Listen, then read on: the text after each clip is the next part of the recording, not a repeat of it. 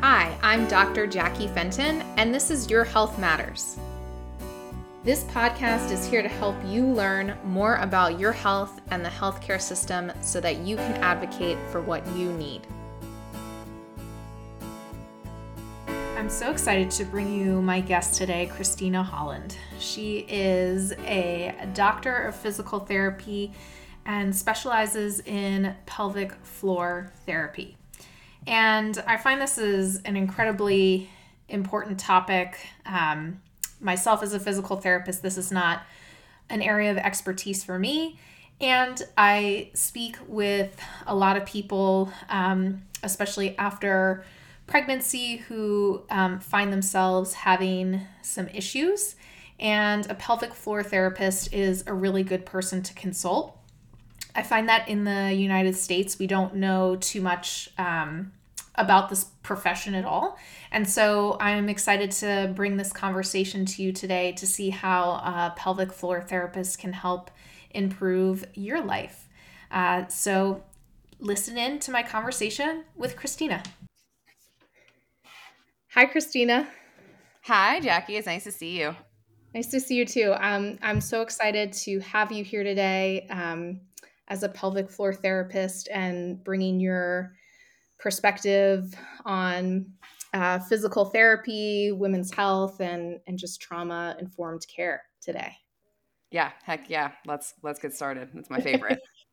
Yeah, I'm super excited to have you here because I am obviously not a pelvic floor therapist. That is not my area of expertise, more in the orthopedic realm. And though I see women postpartum all the time, and they're always like, is this normal? And I'm like, I don't know. We'll need to refer you to someone else. But before we get into that, could you share a little bit about how you ended up in pelvic floor therapy?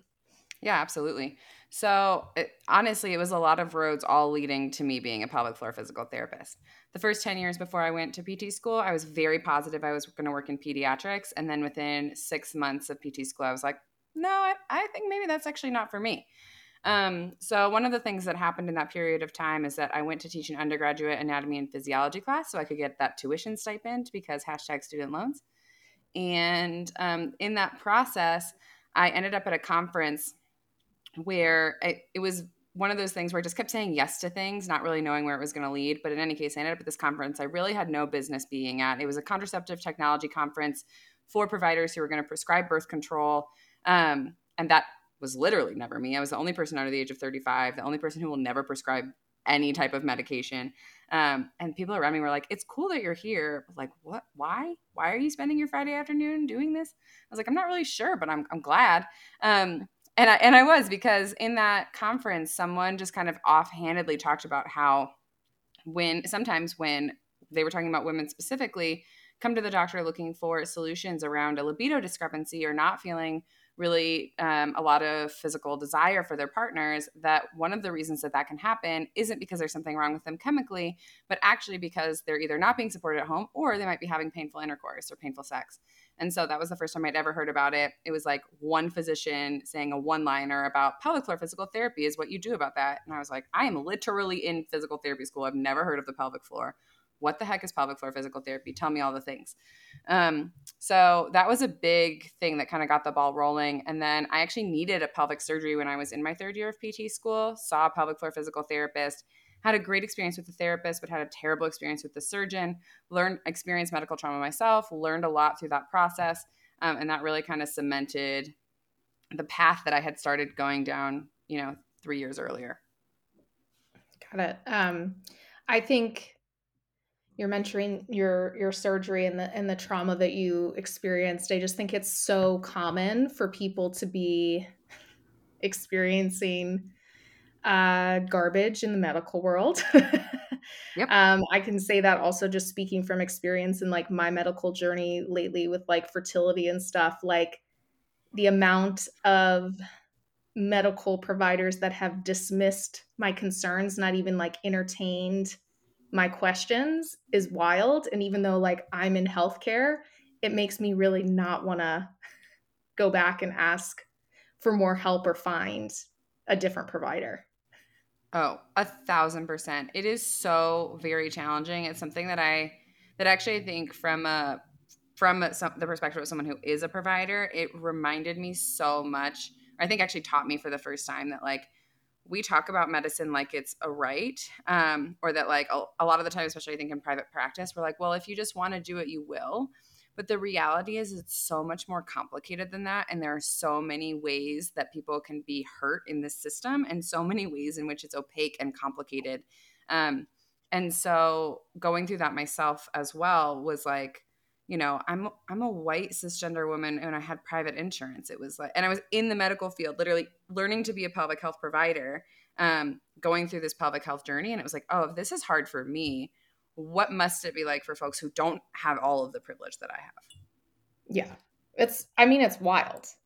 Like it's so hard to be a patient in healthcare. And at the same time, like, I don't think all medical providers are garbage. I think sometimes the system imposes the garbage that comes from medical providers as we know it. Oh, I think most of the time it's the system. So something that was really interesting in the process of doing this too, and I was like going through this process with my own health journey at the same time that I was learning to be a provider, was kind of this realization of, okay, I know I know that I want to be a medical provider for these reasons, the main one being I want to help people. I know the people I'm currently in school with also want to be medical providers for this reason, which is mostly to help people. So, what is the difference between me and this provider that I'm seeing who is decidedly not helping me, right? Who's actually perpetuating harm? And what I realized, there just isn't that much different between me and that person.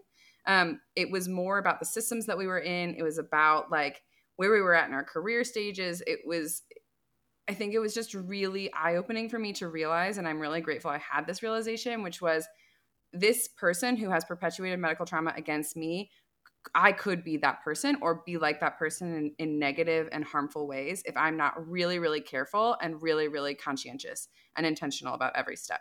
Um, so I try really hard because I think of medicine kind of as a team, right? Like, especially when I was in school where I was like, oh, these are my people, medical people are my people. We have similar values. We're committing to this like big thing where we try and help people using this particular skill set. And so why is my team member why are my team member and I seeing things so differently, and how do we make sure that I continue to have the impact that I want to, that matches my intention? And I think that that's something, talking about the system is super important because it can become really I think self-protective for us as providers too, to be like, well, I would never do that, like for whatever reason, I'm a good person or I've had this experience or whatever. But like we could, I think anyone could, especially if we don't pay attention to the systems that kind of control all of our environments. Yeah, absolutely. I think about how I was at the beginning of my career compared to like what I know now. I'm like, for sure I did stuff that was probably not probably not helpful for people. Mostly because I think at least early in my career, even though I wanted to be like a good listener and really help people, I was also still really nervous because it was the beginning of my career. And like, I think when I'm nervous, you just say things that are not helpful sometimes because you're just trying to protect yourself in the situation, right? And then now, as I've like done deeper work about, like white supremacy and how it really affects the system as a whole right now, I'm like, wow, even now I need to be really careful about the things that I've been programmed on. um, because it's not enough to just know that it's not right. It's you have to like change your thinking so much so that you don't continue doing that thing that might be hurting someone. Yeah, and that's so, it's an undertaking, and it's something that we will all screw up some of the time. There is literally no way to get it. There is no right answer some of the time. There just isn't. And I think what's important is that we continue to like try and change the systems that we're in to the possibility to the our ability, and also try to just be aware of it in ourselves. So it's not like I always want to point out that I don't think that, again, medical providers aren't bad. Like, we live and work in these systems that are deeply flawed and really messed up, and that's not in any single individual's fault. But what I will say for myself is I do feel like it's my responsibility to do what I can to mitigate the harm that I could perpetuate against people. So it's not to say I won't, in the system that I work in and that I live in. Like, I'm sure that I will. I'm sure that I have. But I try every single day to minimize that to the extent possible. Yeah. So when you see patients that have had some type of like trauma within the medical system and they need to go see another medical provider, in what ways do you try to encourage them to keep seeking help? Yeah, one of the things that I do is I like to connect with other people in locally so that I have good referrals. I also, so in addition to seeing folks who've experienced medical trauma, who have experienced persistent pain, who've experienced sexual trauma, I also see folks who are trans and non-binary. And so there's also a lot of medical trauma that happens for those populations. And so I try to figure out what's important to the person that I'm seeing. And I do not speak to things I don't know about, so I won't I won't rave about someone unless I really think they're good, and unless I know something about them. If it feels like someone needs a little bit of extra assistance or support in finding a person, I will try and reach out to people. I feel lucky because of the work that I do. I do know more people locally who do similar types of work, so that's really helpful. The thing that I always tell people, right? I think early in my career too, I'd be like, well, you should just go see this person. Like, this is what's going to keep you healthy, right? Like, and now my conversations are a little different. My conversations now are, what I hear from you is that these are your concerns with seeing a different provider. I think those make a lot of sense. It makes a lot of sense that you would be fearful based on your experiences that you've had in the past. It makes sense. It is possible. I'm just really honest. I'm like, it is possible that this could not go well. What I want to tell you and I want you to know is that I know this person. I've had really good experiences from them. I have heard them be really affirming in their language, for example, or really trauma informed, or whatever thing might be important at the time. And if this person doesn't work out for you, please just let me know and I'll help you find someone else. So it's this thing of like, you're not going to hurt my feelings if I refer you to this person and it doesn't work out. Just come back. Like, we have a good relationship. I'll help you find someone else. We will try and get you to make it so you have a team of people that can help you do the thing that you're looking to do. Yeah, I think the thing to point out for us as like medical providers is like really hearing our patients and meeting them exactly where they are because like medical stuff is scary. And I also think particularly in your line of work, there's like a lot of shame around pelvic floor and sex and postpartum things, and so I think in your line of work you have to be even more conscious of it than even other, at least in my world of physical therapy. Like, I think I have to be conscious of it, but I don't think that I see quite as many things that would be shameful. Like, I don't think an ACL surgery has a shame associated with it as with other things. Yeah. And I think probably just the frequency with which you're coming up against things that are likely to trigger folks is probably a little bit less. Although certainly, like, anything that involves invasive or intimate questioning or touch of any kind, right, can always possibly trigger somebody. But yeah, I totally see that. One of the things that I just try to remember, and one of the things that I really learned from my experience and, with medical trauma too, is what was so frustrating to me is I had this knowledge of like what things were like in my body that no one else could possibly have. So the way that I've used that since in my own practice is I will tell people, I'm like, yes, you're here and like, I have a lot of expertise and knowledge around muscles and bones and the pelvis and what to expect and like, physiological arousal and all of these sorts of things, but I don't have a single idea what it's like to live in your body. I don't have an iota of an idea of what your experience is. So what I need the way we're going to get the best result is if we take my information that I know about the pelvis and the bones and all of that, and your information about, about your experience in your own body, and we meld that and collaborate. And that's how we're going to find the ways to get you to the result that you're looking for. So I always tell people, I'm like, I don't have any ego around if I suggest something and it's not going to work for you. If it's not going to work for you, because I'm like, I'm asking you to do, 15 minutes of exercise every day. And you're like, well, I have 5 kids and I have 5 minutes that I could maybe give to exercise 3 days a week. Great. I need to know that, because what exercises I'm going to give you for 15 minutes a day might look different than exercises I'm going to give you for 5 minutes, 3 days a week. And that doesn't make you wrong. That doesn't mean it doesn't mean anything except you have information that I need. And if I just assume that you know what you need better than I know what you need, especially in regards to the way it's going to fit into your life and feel in your body, then we're already at a better starting point. Yeah. I am always so excited when my patients come in and tell me about their home exercises and about what worked and what didn't work, because I'm like, oh, great.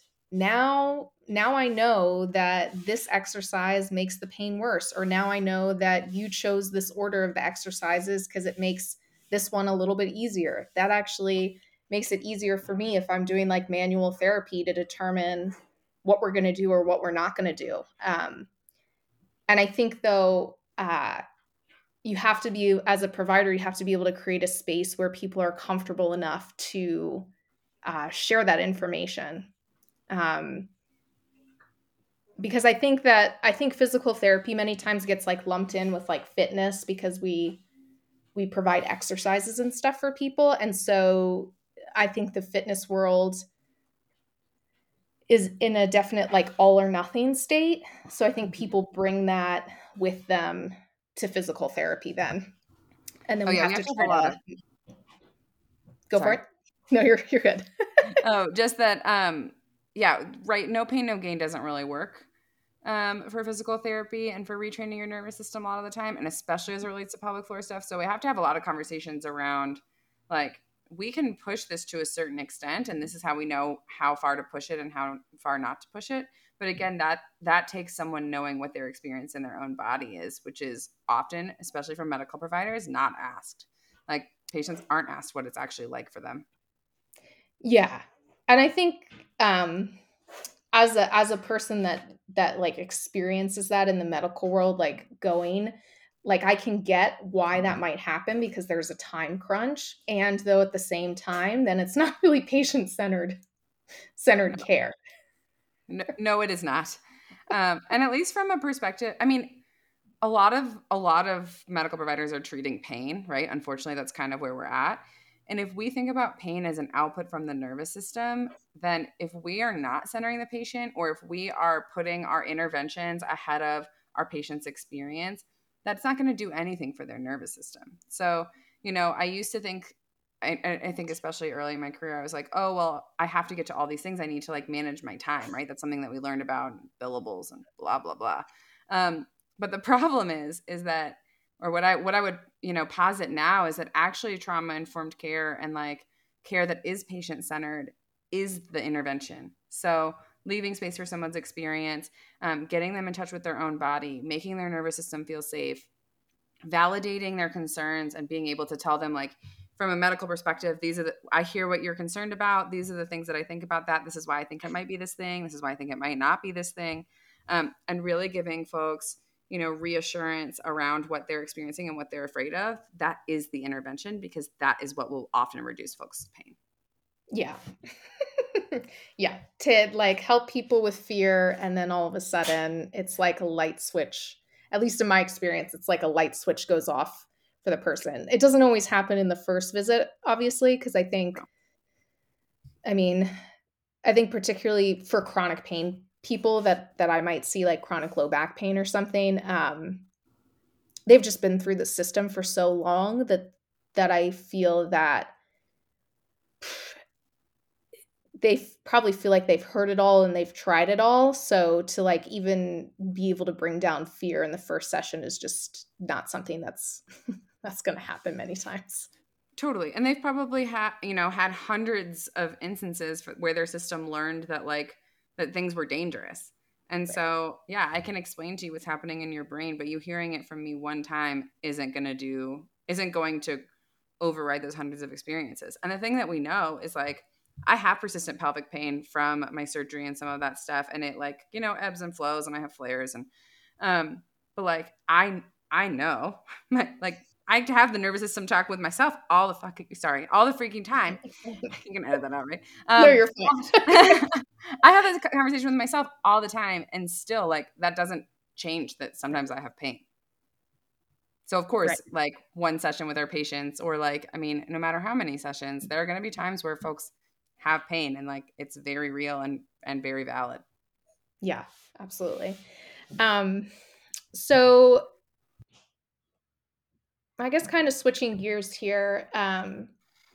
So obviously I had a kid. Most of the people on the podcast that listen to my podcast know that.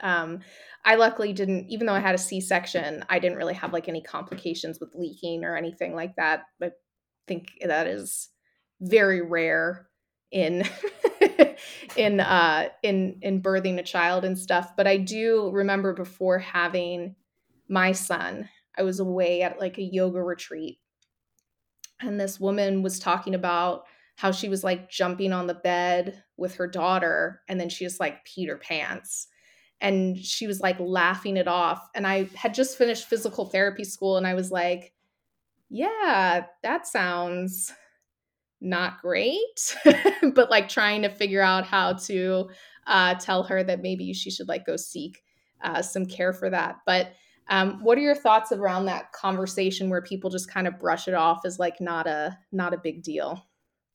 Well, I think it's because we're so desensitized to it. I mean, our moms leaked and their moms leaked and their moms leaked and our friends leak, right? And so we have this idea that that's just what it is, and that's something I think that people will often just accept when they get pregnant, is like, well, if I want to have a family and I want to have children, this is a risk I have to be willing to take on.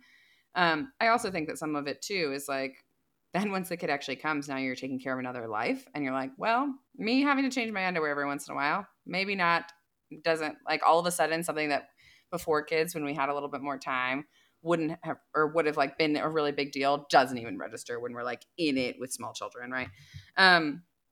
With that being said, I think a lot of it is just still really normalized. And I mean, oh man, Jackie, I can't like look through things like Parents Magazine without getting angry, because it's like 5 ads for poise pads Oh my goodness. throughout the whole thing. And I'm like, yeah, we're just normalizing that. Well, if this is what happened, if this will happen, and when this happens, this is your solution.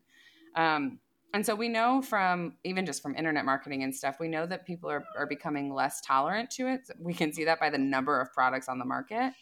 But we are still normalizing that this is a thing that happens. So I think a lot of it has to do with just a cultural narrative. Also, to be honest, like, for happening to men, cisgender men, there's no way there's no way we would tolerate it.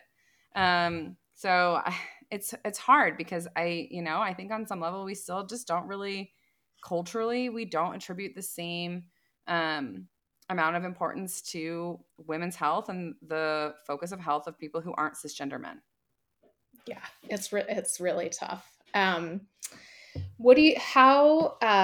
does pelvic floor therapy help with leaking and whatnot for my people that might not know?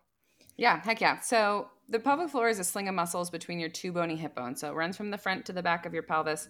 It attaches to your pubic symphysis, which is a joint, or your pubic bone is sometimes what we'll call it, and it runs to the back and attaches to your tailbone. And so those muscles run around your urethra, where urine comes out, or where you pee out of, your vagina, and your rectum.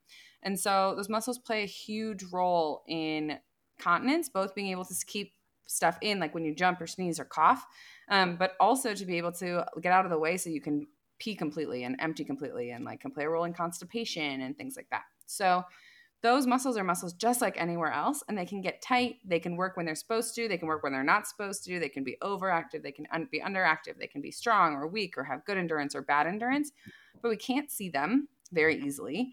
And we never learn about them. So we just don't really have any way to know what the heck is happening with them.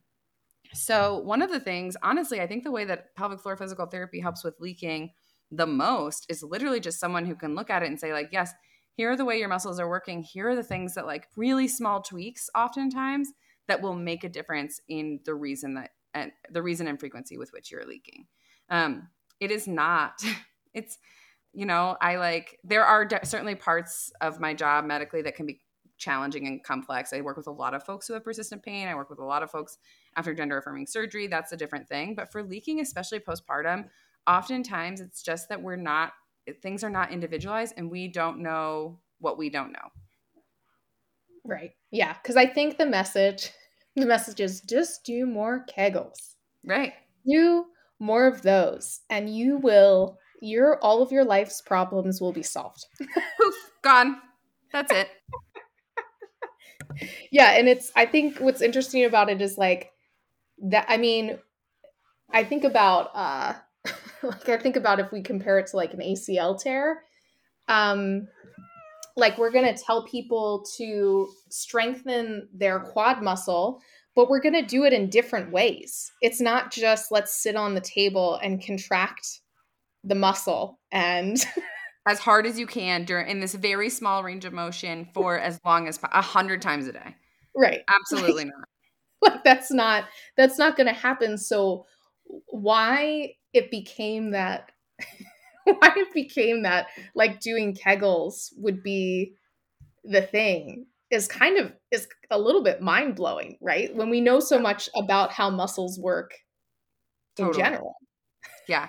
From this, like, I just want to have this quick semantic conversation around like what we're talking about when we're talking about Kegels or Kegels, because in the research, also like, why is that exercise named after a dead white dude? I don't know. Again, it just speaks to the conversation. It just adds to the conversation we're currently having. But in the research, when we talk about Kegels, what we're talking about is a max voluntary contraction of the pelvic floor muscles, which is like if you imagine lifting the heaviest weight you can, or I guess clenching your bicep as quickly and as hard as you can, doing that to your pelvic floor.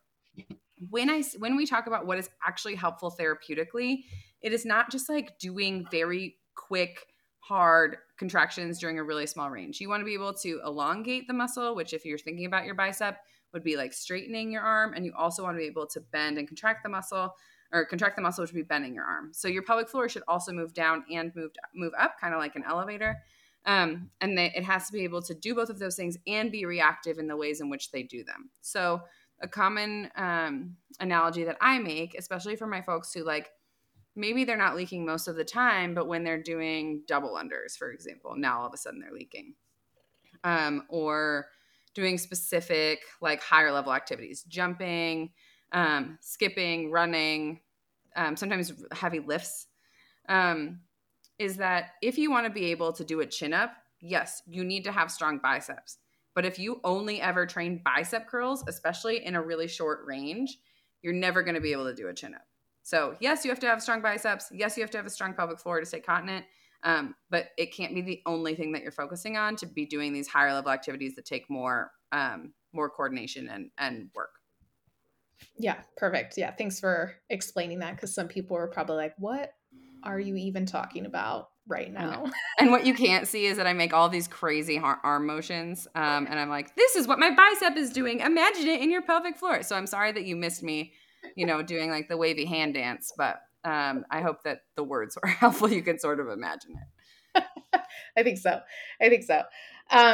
So even more with the pelvic floor stuff, with helping people with pain with sex, what do you feel like is one of the big misconceptions people have when they come to see you about pain with sex? Totally. I mean, I think a huge misconception is like people think there's nothing to be done about it. They're kind of checking the last box. They're like, oh, I'm desperate and I don't know who else to turn to. And people think like there's something. So that's one thing, that there's nothing that can be done. The second thing is people think that they're like irreparably broken, that there is something wrong with them, that the pain, and that not only wrong with them like physically, but also emotionally or mentally. So I think a kind of a third misconception that kind of gets in there is that people we just don't talk about it. We don't know that if you're having painful sex, you're not going to want to have sex. So It sounds really obvious when you say it that way, but I think while we would assume that with other things, we don't necessarily assume that with sex and intimacy. So people come in and they're like, I haven't wanted to have sex in months or weeks or years or days or whatever is all of a sudden like really important and impactful to them. And they're like, what is wrong with me? Like, I've seen a therapist, I'm doing all these things. I'm like trying to figure out if I'm depressed. And I'm like, yeah, all of those things can also contribute. And if when you do this thing, it is painful, your brain is going to be like, no go on that. I know that I have seen this movie. I know how it ends. Hard no. No, thank you. So all of those things are things that show up very commonly when I first see folks who are having painful sex. Yeah. I think the last thing that you said is just really important, is that the brain is just like, nah, I'm not participating in this nonsense. And it is really interesting. I mean, it's not surprising, but it's interesting that is like related with sex. When I think with like back pain, when I see patients, I don't think, maybe they're thinking it, but it's not a thing that actually comes out of their mouth, is like, what's wrong with me for having back pain? No, it's more like, why all of a sudden is back pain hindering hindering my life? Why can't I do what I want to do? And also, they don't do those things then, because why do you want to do something when you're experiencing pain? I mean, Right. it's just not great. Oh, and even like, and your brain will literally stop you from doing it. Right. And then you apply that to sex and people, and like, also, even if you were having pain-free sex, it's still not going to be very fun. So I see people who, well, part of the pelvic floor, rehab for painful sex is that we got to get you, first we have to get you to a point where you're able to have, and, painful sex can mean a lot of things. It can mean painful orgasm. It can mean painful arousal. It can mean painful ejaculation if you're someone who has a penis. It can mean painful penetration. So it can mean a lot of things. At the very beginning, we have to get you to a point where it's at least pain-free. Having pain-free sex does not mean you're having fun sex. So I often see folks who, we get them to the point where they're able to have pain-free sex, but then it's still not, like, they're still not really interested in doing it. And I'm like, well, yeah, that makes sense, because even though you're not having pain, you're still worried about having pain, because of course you are, because you had a lot of circumstances where you did have pain with this activity. And nothing about that is sexy, right? Like when like we could say something about, because sometimes people are like, well, some people like having pain during sex. Fine, that's a different thing. This is non-consensual pain that you don't have any control over, and people don't like that. Right. Yeah. And I think that it's just such a hard conversation to have. And the other thing about it is, I think what people think is like sexy is like what's seen in movies, where there's like no communication about having sex with your partner. And it's just like, we're just going to rip each other's clothes off and call it a day. And it's just like magical. And like, that's not actually what like makes sex workable anyways. Is like, you have to be able to communicate with your partner. Yeah. Another very common misconception is that people think they're just supposed to be able to like basically be looked at or kissed or like touched for a second, and then be able to accept something inside of a space, like, and be penetrated and have that be mind blowing. And like, that's not how it works. And that's not from like, and I know why we think that, because we don't have good sex ed, and we don't have pleasure centric sex ed, and the movies don't show that.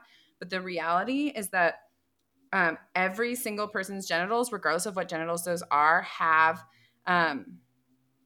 erectile tissue that needs to have blood flow for it to be a good time. And that's the physiological part. And you have to have enough blood flow that other things happen. So whether that is a penis or an organ is getting erect, whether that is a vulva it's also will actually fill with blood and get bigger. Like the vulvar lips will get bigger. The vaginal canal becomes stretchier and is actually more accommodating to something being put inside. Whether that is, so any of those things, and that's just physiology. Then what happens and what makes sex sexy is so much more about what happens between our ears than between our legs. And so then also sexual context, and like, do I like my partner? Do I feel safe with my partner? Like, Is my partner touching me in the place that I want to be touched, or am I thinking about how I actually have to do the dishes and the kid's about to wake up and like 8 million other things? Right. So, a lot of the conversations we have around sex, and I have to ask so that you can imagine my vows for painful sex are really, I mean, I'm thankfully, it's a good thing that I went into pelvic health, honestly, because I just don't really have a TMI filter. I don't really get awkward about topics. It's really hard to make me flustered. And I use it as my secret superpower to ask really intimate questions about people's sex lives. Right. Because oftentimes I'm asking a lot of questions, with consent around like, how much foreplay are you getting? What does that foreplay look like? Do you like it? And by foreplay, I mean external play that doesn't involve penetration for folks who are being penetrated. So what do all of those things look like? And is that what you want? Because it can be the right thing for some person, but if it's not the right thing for you, you're not going to have a good time. And that's Right. not about that. You're not wrong. Like your body isn't wrong. Your body's not broken. That's not anything working incorrectly. That is your body working exactly as your body's supposed to work. It's just that you might not be tapping into the instruction manual. Right. Right. Yeah. It's yeah, and I think because there's like so much shame around it, a lot of people don't explore themselves without a partner. So then they have no Totally. idea what works and what doesn't work. And then the other thing too is, I mean, I think about this in like my world, like something that's working one time might not work the next time, and that's okay. Like it's more about like exploration and like figuring out what works for your Totally. body. But since we have so much shame around it in our culture, it's just not something that's really explored very often. Well, I think the practice of yoga, right, is you correct me if I'm wrong, because I know much less about yoga than I know about painful sex, is that there's some amount of knowing and accepting that you are not going to get every pose exactly the most beautifully right every time. And in fact, what I would say is that yoga is about the practice of finding the poses that work for you and feel good for you and connect you to yourself and connect you to whatever else you're seeking to be connected to. Am I close or am I totally off base? That is right when people are actually connected to themselves in the practice. Yes. Okay. Great. We'll take that. I will take Yeah. that. So, what I'm going to say about sex is that it's the same. Is that you are connecting to yourself, also connecting to a partner, and that there is not some perfect thing you're supposed to be able to do that doesn't, like it's not like if you orgasm, then you had good sex. If they orgasm, then they had good sex. Um, that's just not how it works. Sex is about connecting and being connected to yourself and the person that you're having sex or person or people that you're having sex with. And so it doesn't have to, there is no single right way to have really good, fulfilling sex. Just like there is no single one right way to have a really beautiful, wonderful, connected yoga practice. Right. Yeah. Yes. Yes, I feel that. And I think if I'm like thinking about yoga, most of the time when people like get injured or are not enjoying themselves anymore in it, like don't like the practice of yoga, it's because they're like at least in the yoga world, we say it's like they're in their ego, not really like actually in their body, knowing what's going on. Mm-hmm.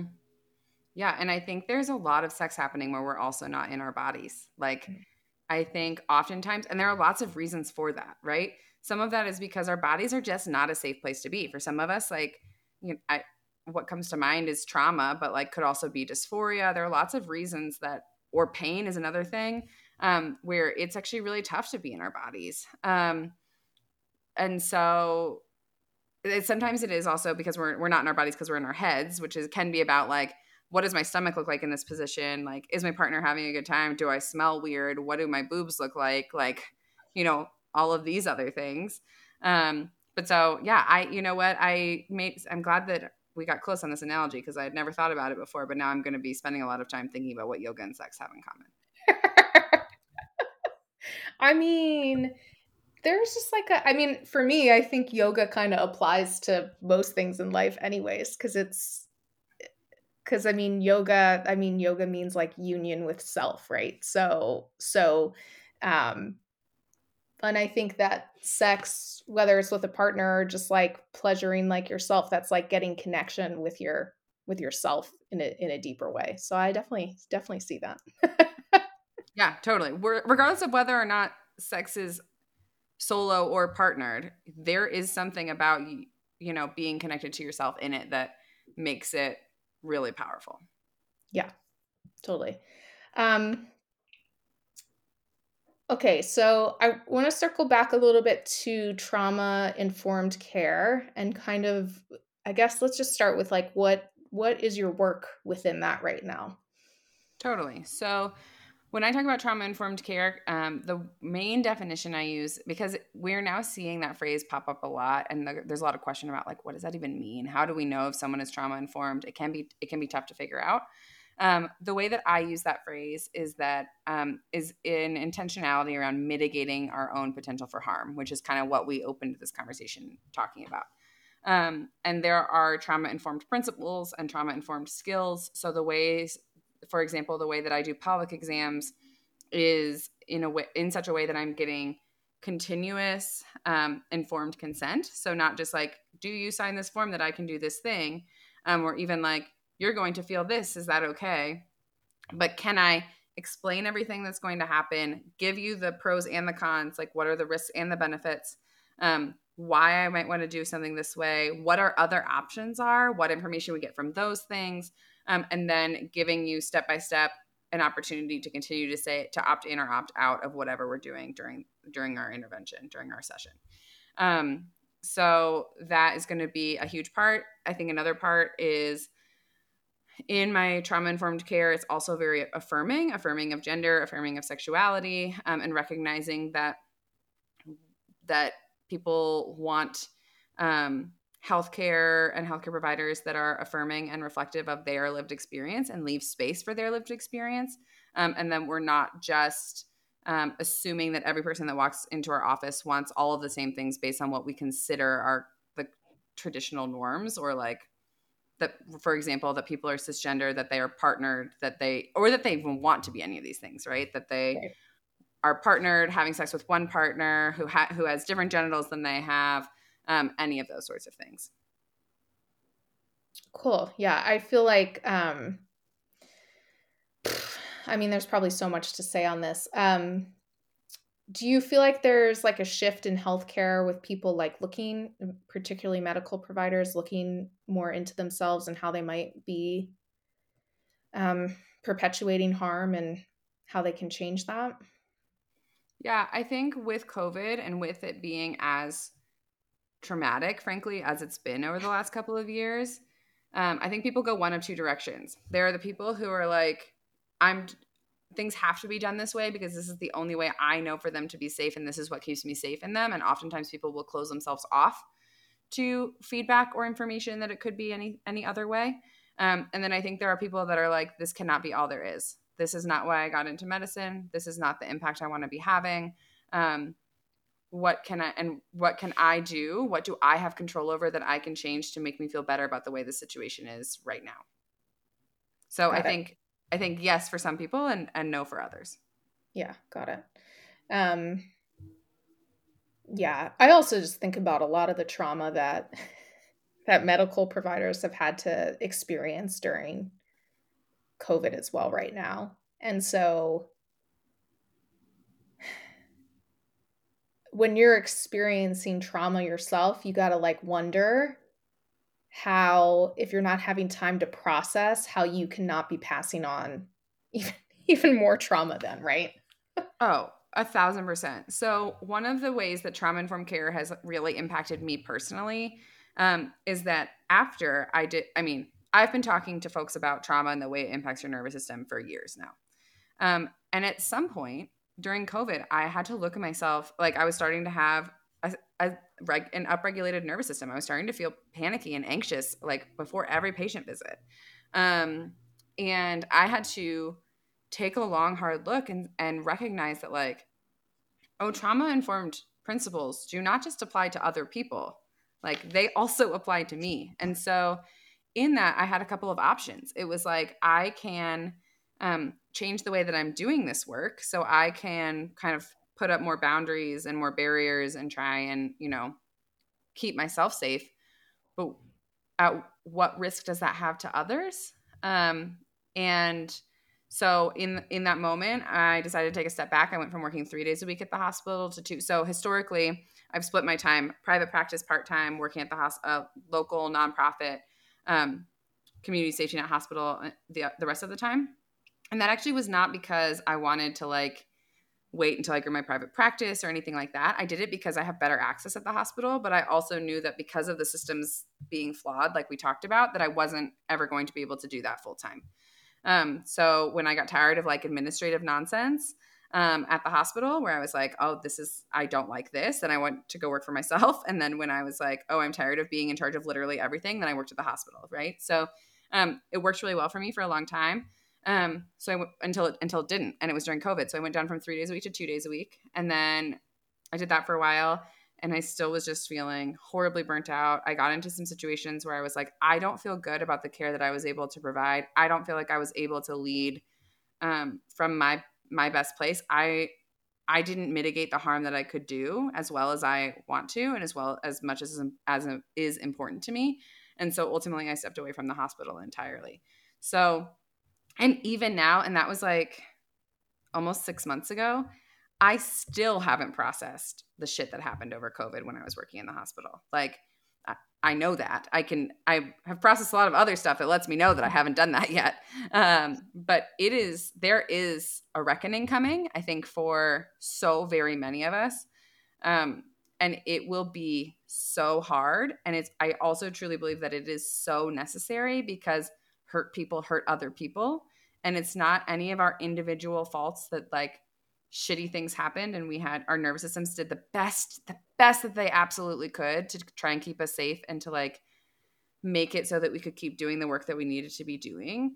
And it is our responsibility to eventually, when we have access, when we are able to kind of rewire some of that stuff that hardwired in a way that will not continue to serve us and might not be serving us now. Yeah. And I think also when we're in it, it's not really time for ourselves to process it, because our nervous system is going to keep us safe until it's time, or like what you've experienced, where it's like, well, now I'm going to force you because it's time. Mm-hmm. Yeah, you literally can't. You cannot process trauma when trauma is ongoing. Right. Yeah. So I so appreciate you sharing that, because I feel that not everyone in the medical world, but that's like really a big thing to like be able to share that like vulnerably, that that's how the system was affecting you. Because I think some people just like continue going on and being like, oh, I'm fine, it's fine, everything's fine. I also think that something that's useful to talk about in that is what part of that was the problem, right? So I always have seen folks who have complex trauma histories. It's something I actually love about my work. I see a lot of folks who have persistent pain, something I love about my work. That work is also, I mean, not everyone wants to work with those populations because it can be very challenging. That is the type of challenge that I was willing to accept, and like actually felt really important for me to accept and want to do. What I didn't sign up for and what I did not tolerate was ultimately things in the system where it felt like there was a prioritization of billable units over people's health, right? And a situation where we just needed to see as many people as possible, regardless of what impact that was having on us and what impact that could have on our physical and mental and emotional health. And in the way the system was set up, there was no way for me to manage upward or to make any change in that. No one cared about what I had to say. I had no voice in being able to make the changes that I felt were really important. And so I wasn't burning out because of the patient care. I wasn't even really burning out necessarily because of like this horrific, complicated, scary pandemic situation that we were all managing. I was burning out because my administration wasn't taking care of me and there was nothing I could do about it. Yeah. And people have different tolerance for different things, right? So like that's not going to be the case for everybody. Some people could handle the administrative nonsense just fine, but like would really struggle with seeing a lot of people who have, I don't know, mental health diagnoses or complex trauma histories or something else. But that's okay. The point is that everyone has their own threshold for their own things. And it's the important part is just knowing what yours are for you. Yeah, absolutely. Okay, I got one more question for you. that I ask everyone on the podcast. So what is something that you would like to see changed in healthcare? Yeah, well, I feel like we talked about a lot of I them. know. I know. I think in general, seeing healthcare switch from this position of being this like healthcare providers are this patriarchal, authoritative figure that is just supposed to like bestow medical advice and directives to patients, and taking it from that to something where we are collaborative, and in that being trauma informed and affirming. And so ultimately, I want a medical system where patients and providers collaborate together to find the thing that is going to work best for the patient, and isn't just the provider who's supposed to know everything. Yeah, I love that. Well, Christina, thank you so much for hanging out and chatting with me today. I just really appreciate your approach to healthcare and physical therapy, and was really glad to have you here today. Can you share with everyone where they can find you, particularly because you have really funny reels that people can watch on Instagram? Thank you. Yeah, Instagram is great. So it's just my first dot last name, Christina with 2 Y's. It's very funky. KRYSTYNA.Holland on Instagram, as well as actually on TikTok. Although I'm much less active on TikTok because people are mean over there and I don't like it. The other good place to be able to reach me is via my email list, which you can access either via the link tree in my Instagram or on my website, which is www.inclusivecarellc.com. Okay, cool. And I'll link everything in the show notes so people can easily access it then. Perfect. Yeah, cool. Well, thank you so much, Christina. Thanks for having me. Yeah, and I will probably ask you to come hang out another time again. Yes, I would love that. Thank you so much for listening to another episode of Your Health Matters. If you enjoyed this episode, please leave a review. And to learn more from me, follow me on Instagram at Dr. Jackie Fenton.